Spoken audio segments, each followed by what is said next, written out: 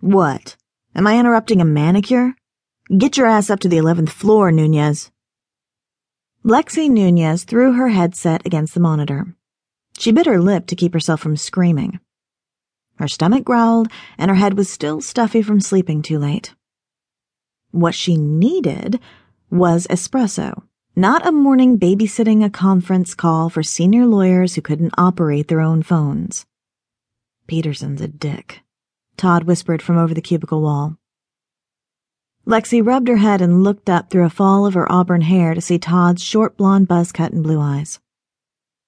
She laughed and felt a small smile break through on her face. The most recent hire in the IT department, skinny, boy-faced Todd Sanders, was fresh out of college and brimming with enthusiasm and support at any hour of the day. Yeah, she whispered back. But you get to be a dick when you're in charge.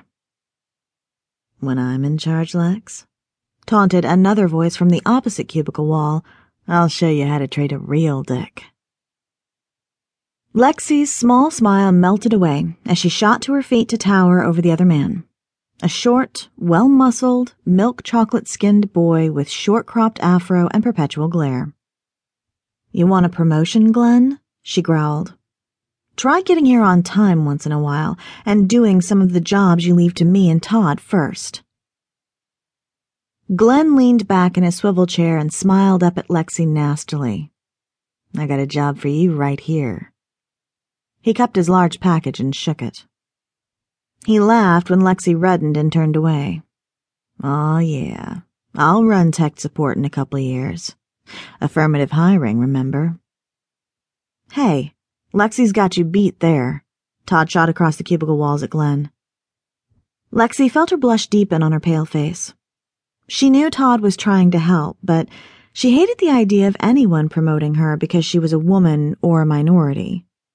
Not that she could easily play the race card, even if she wanted to. Her last name, Nunez. But she had her mother's slim figure, brown eyes and auburn hair, and pale complexion. Affirmative hiring? Please. Crazy thing about this firm?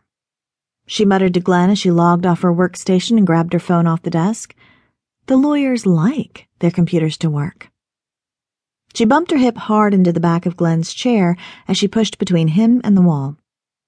He yelped as the chair spun and scrambled not to fall out of the chair. Todd brayed enthusiastic laughter.